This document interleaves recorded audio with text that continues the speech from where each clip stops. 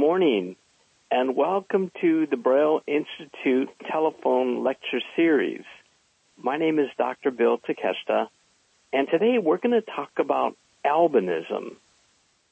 Now, albinism is one of the more common causes of vision impairment among children, and it is a condition that affects children of all races.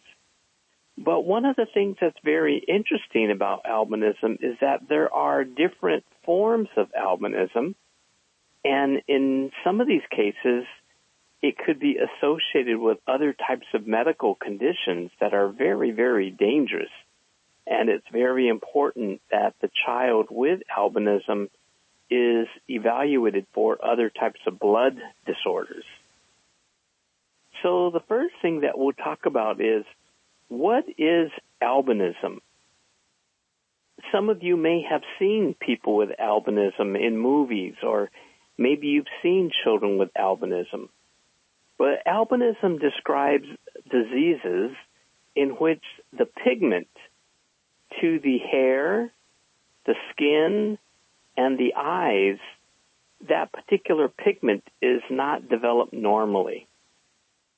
And when we don't have the normal amount of pigment in the hair, the eyes, and the skin, it can affect many different levels of function.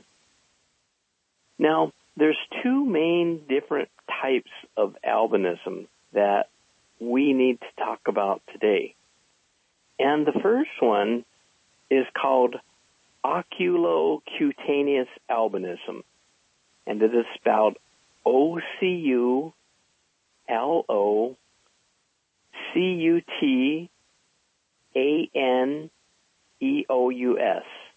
oculocutaneous albinism. So as you might guess, the first part, oculo, relates to the eyes. Cutaneous relates to the skin. So this will be when a child is born with reduced pigment, reduced color to the eyes, the hair, and the skin. And when you see these children, you do notice it right away. Now, one of the things that I remember the first time that I saw a child with this condition, I was really surprised because I initially thought that I wouldn't notice that this child had albinism. I thought this child is just going to look like a blonde-haired child. And there's so many blonde-haired kids that I've seen throughout my life. I thought, oh, he's going to probably just look like a child who's got very blonde hair. He'll look like a little surfer boy. But in reality, when I first saw this child, I immediately knew, wow, this is really different. And the reason was because when I looked at this child's eyes, there were two things. The first thing was that the color of the iris of the eyes, it really wasn't like a light blue. You know how a lot of blonde-haired kids will have blue eyes. And the eyes also weren't like a green, but the eyes had almost like a little bit of a grayish sort of tint to it, and it looked just very different, the color. So I noticed that immediately when I saw this child. And the second thing that I noticed is that when this child came in, the child was squinting.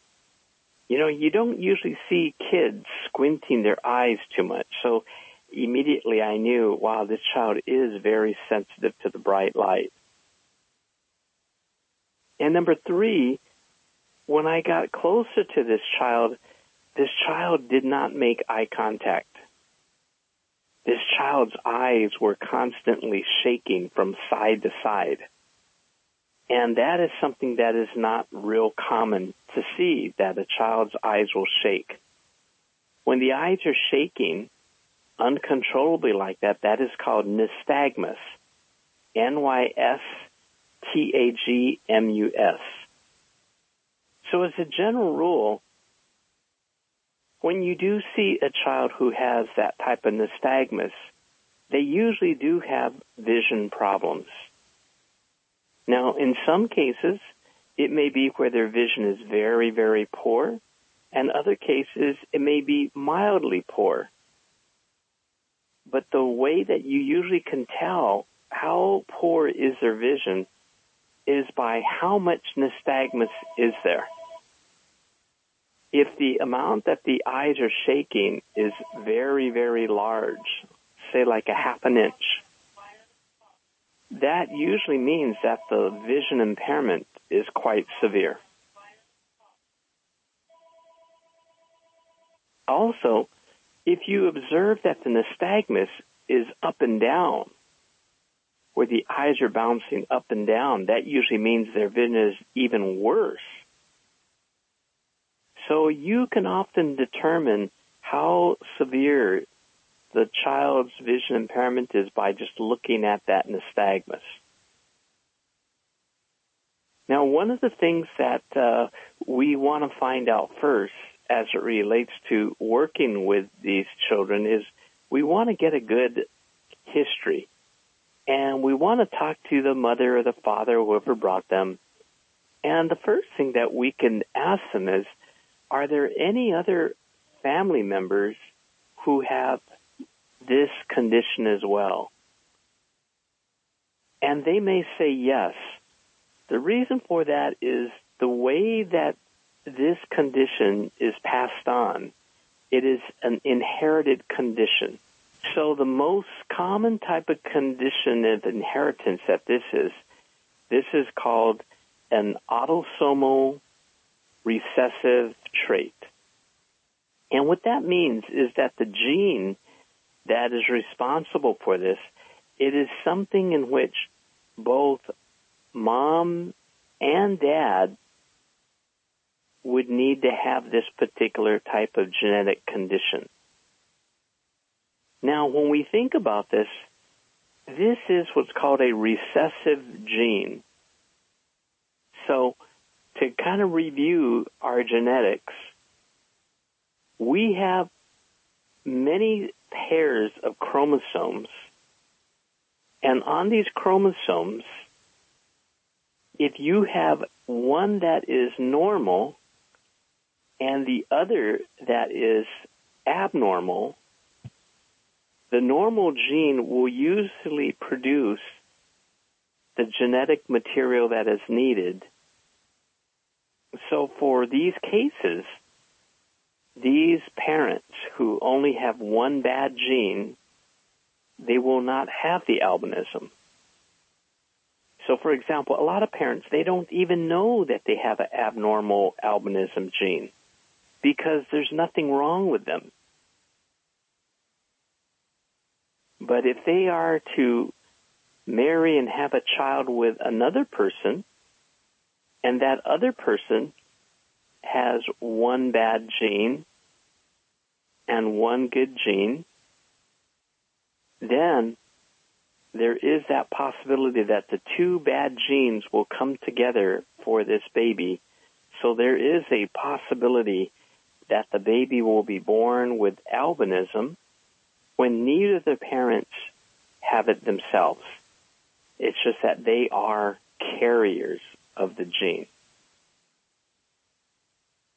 So in this particular type of case, if both parents are carriers of the gene and the baby inherits each of the bad genes, one from mom and one from dad, then that baby will have albinism. And this particular form of albinism is the oculocutaneous albinism, where it affects the eyes, the hair, and the skin.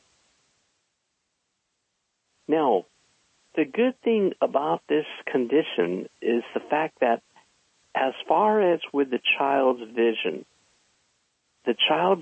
from birth all the way up to the first 7 years of life, it is possible that the child's vision may improve. In other words, as the child grows older, the work that you do with these kids, it can help to improve their vision. Another thing that is good about oculocutaneous albinism is that they do not become totally blind. I have never seen a case of oculocutaneous albinism where the person's vision kept worsening and they became totally blind. Now let's talk about the visual skills. What kind of vision do these children with oculocutaneous albinism have? Well, the first thing is that because the iris of the eyes does not have enough color to it, light passes through the iris, and they really can't regulate how much light is coming in. So the first symptom that you will notice is that these kids are often very sensitive to the light. That is a condition called photophobia. They're afraid of the bright light. Now, when you do notice that your patient there is photophobic, you want to position them. If you could position them inside your room such that their back is facing windows and doors and sources of glare. We don't want their face to be facing the windows because it'll be too bright. Another thing that we're going to do is we're going to recommend to the parents that they purchase a hat for the child. And it's best to get a hat that's going to have a dark brim. And the reason for the dark brim is that the dark brim will absorb the light. If we were to get a hat that has a white brim, the light from the sun is going to reflect off of that brim into their eyes, and it's going to be bright for them still. But if we could find a hat that's going to have a darker brim, the dark color absorbs the light, and then the kids are able to tolerate that brightness much, much better. Next, we're also going to recommend that these kids begin to wear sunglasses. And the sunglasses are also going to reduce the glare that they have. But the sunglasses are also going to protect the internal lens of the eye from becoming damaged and developing a cataract. What we know is that for a lot of people who are sensitive to the light, the ultraviolet radiation from the sun and the ultraviolet radiation from fluorescent light bulbs, that can cause the formation of a cataract. And we hope that we could prevent the formation of a cataract for these kids. So we're going to recommend that they're going to be fit with tinted sunglasses. Now, the type of tinted sunglasses that usually we recommend is something that's called a transitions polycarbonate.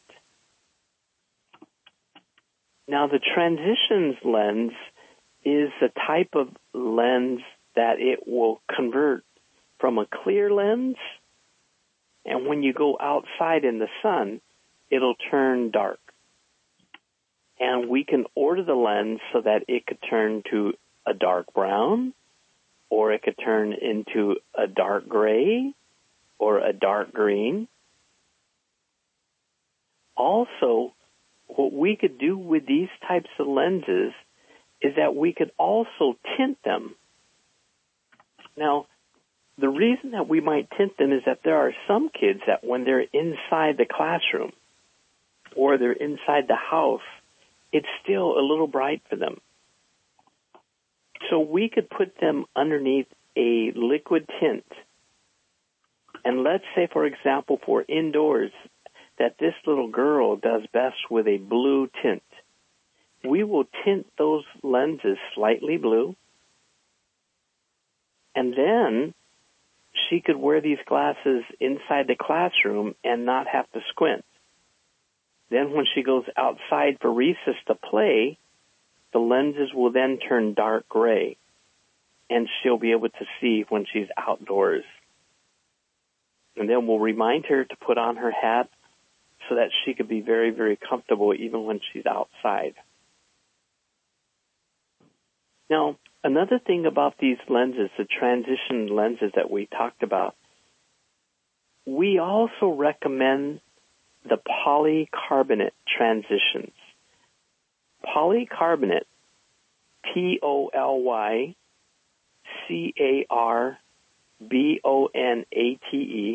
Now that's a very specialized type of material for the lenses. It's the lightest lens available, so it's easier for kids to wear. And it's also the strongest lens available. So let's say that, the kids are playing on the playground and somebody throws a rock and it hits her. Well, these glasses, they won't shatter and break. They will actually protect her eyes. So that is something that's very, very important, and it's very, very helpful. Another thing that's really good about these polycarbonate transition lenses is that if the eye doctor measures that this child will benefit from glasses, then we could put the prescription in these glasses. So it makes everything very, very, very convenient. So far we talked about the hat and the sunglasses. And next we're going to talk about the child's glasses prescription. Now, even when a child is as young as 1 day old, the optometrist has equipment where we could look in the eyes and we could measure if the light is focusing inside the eye properly or if it's focusing blurred. And when we do that, we could then determine the child's prescription. Something to keep in mind is that most children who do have albinism, they do have a glasses prescription. So this is why many of them, early on in life, they may not make good eye contact with mom or dad, is because they do need glasses. When we prescribe these glasses to them, we often may find that the shaking, the nystagmus of the eyes improves. We also may find that they make better eye contact. And as the months and years go by, we will play different games with the kids to teach them how to follow your face or how to follow a toy or how to follow an object on the computer screen. And that will reduce that type of nystagmus. So the glasses prescription is something that is very, very important. Number 4 is that in some cases, we may also recommend that a child wears a tinted prescription contact lens. There are many, many cases that if you put a contact lens on the eye, the nystagmus will stop completely. Now, this is something that really helps us because it helps the child to see better. It helps the parents feel better because their child is now making eye contact. But the only problem with it is that some parents are not comfortable with putting a contact lens on their child's eye. But many times when the parents see how it improves their vision, they are then convinced that this is something that they should do, and then they quickly learn how to do it. Now, with these contact lenses, we could put their prescription in there, and we could also tint the contact lens. So we could tint the contact lens so that the eye color of the child, the cosmetic appearance of the eye, it looks so much better. And this is really, really important because if we could reduce the shaking of the eye and if we could give the eye a color that is common with many kids who have blonde hair and such, the kids look more common. They look more natural. And this means so much to the parents because the parents are so concerned because many other parents, many other children, people often sort of stare at their child because their child looks different. So this is something that is very, very important, and these are all things that we could do early on to help them.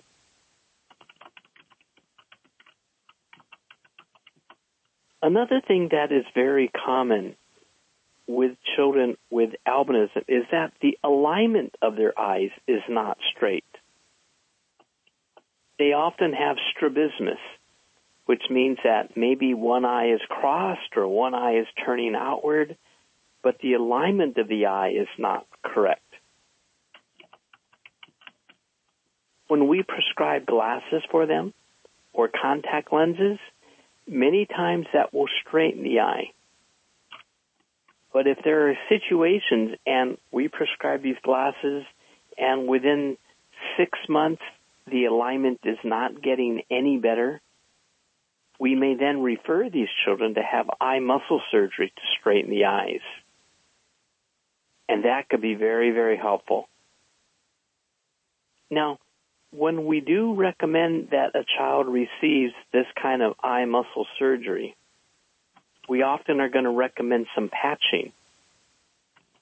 So this way, we will patch the stronger eye and force the child to use that weaker eye, and they then learn how to use that muscle to move and to follow and to make eye contact and to do all sorts of things so much better.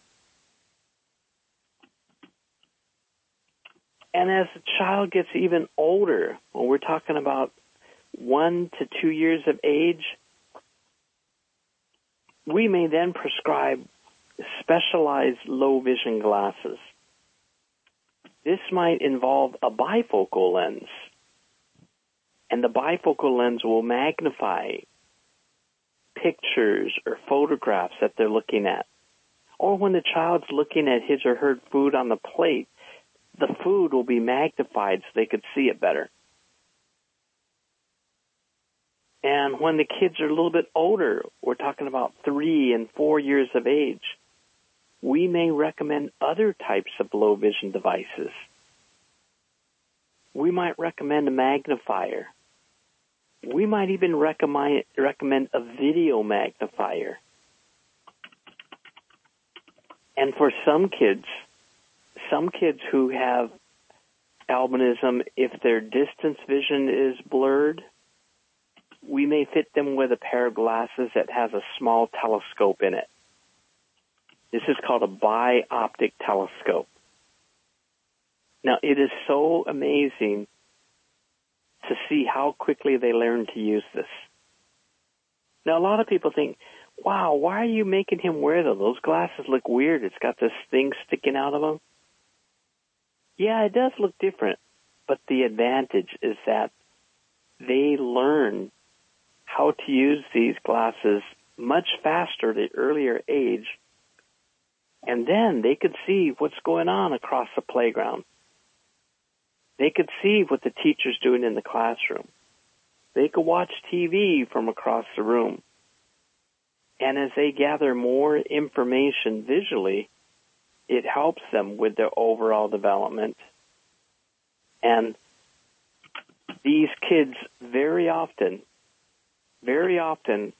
when they're 16 years old, they could use those telescopic glasses and get a driver's license. That is what is so great about this condition, is that these kids, they can drive, play sports, they could do basically everything if they've been introduced to using these low vision aids and doing these vision stimulation exercises early. Now, there's a couple other things that are interesting about oculocutaneous albinism, and that is the optic nerve is the nerve that connects the eye to the very back of the brain. And if you feel the back of your head, you could feel a bump in the very back center of your head. That is the occipital lobe of the brain. Well, that is basically how we're able to see. The light rays come into the eye, and they focus onto the retina. And the retina is the wallpaper that lines the inside of the eye. Now, the retina then sends fibers through the optic nerve, and all of that information ends up at that occipital lobe of the brain. But we have found that it's really interesting. There's something different about the optic nerves of these children with albinism. The fact that they don't have pigment has changed the development of the optic nerve a little bit. So this is why it's very important that the kids with albinism, that we do vision stimulation early on. When we force these kids to look at colors and shapes and moving objects and video games, it forces the stimulation of the optic nerve and the occipital lobe of the brain, and it promotes the development of visual processing or visual perception skills. If we don't do that, these kids may have other types of problems where when they see things, it takes them longer to understand what it is. Kind of like kids with dyslexia. They could see those letters, but they have a harder time processing it. Another thing that happens with kids with oculocutaneous albinism is that their eye-hand coordination skills have also been affected. So many of them have difficulty learning to use a fork or tying a shoe or printing and writing. So this is also why we need to intervene and do these types of exercises with these kids at an earlier age. So overall, you can see how there are so many different visual skills that are affected with oculocutaneous albinism, but we have activities and low vision aids and treatments that could be implemented, and you will be able to teach the parents and the teachers how to do these activities early on, so these kids are going to be way ahead of the game. These kids are so blessed to have you guys working with them. There are not many people who know what you guys know. I really mean that.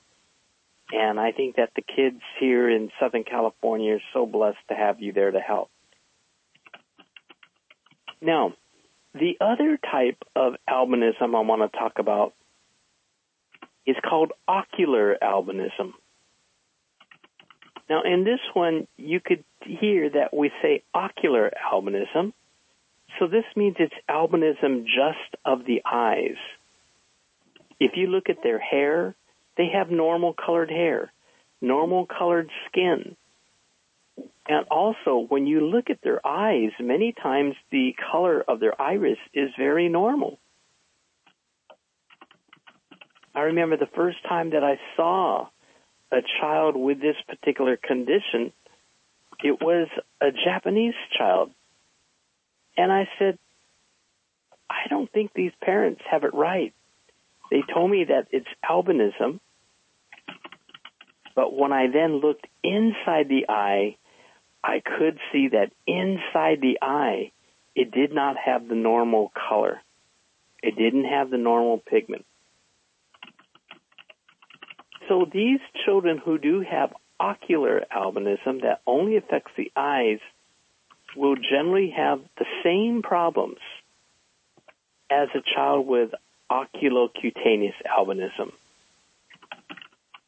They are sensitive to the sunlight. They have the nystagmus. They usually have a prescription for glasses.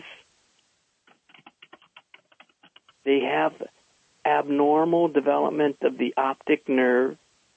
They have difficulties with visual processing, difficulties with their eye-hand coordination. And these kids benefit from these same exercises that we talked about. You could recommend these same types of exercises, and it's going to help them significantly.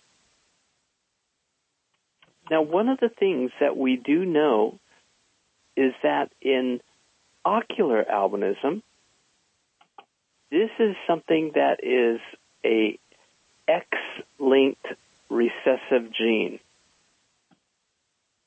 Okay, it's usually an X-linked recessive gene. So that means the mother is either a person with the condition or she is a carrier. And when she and the father have a new baby, one of those genes that the mother gives is the gene that has ocular albinism.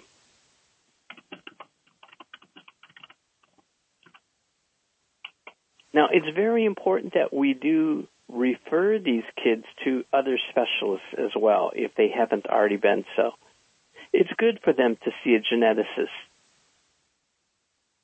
It is not your place to try to explain all the genetics to the parents, especially because many times in ocular albinism, it is something that is transmitted by the mother, and the mother may feel very, very guilty about this. Number two, we also want to refer these kids to have their blood tested. In addition to the visual problems, they may inherit different types of blood disorders. And these blood disorders can be very, very serious. So we would need to have them tested for this because these blood disorders could kill them.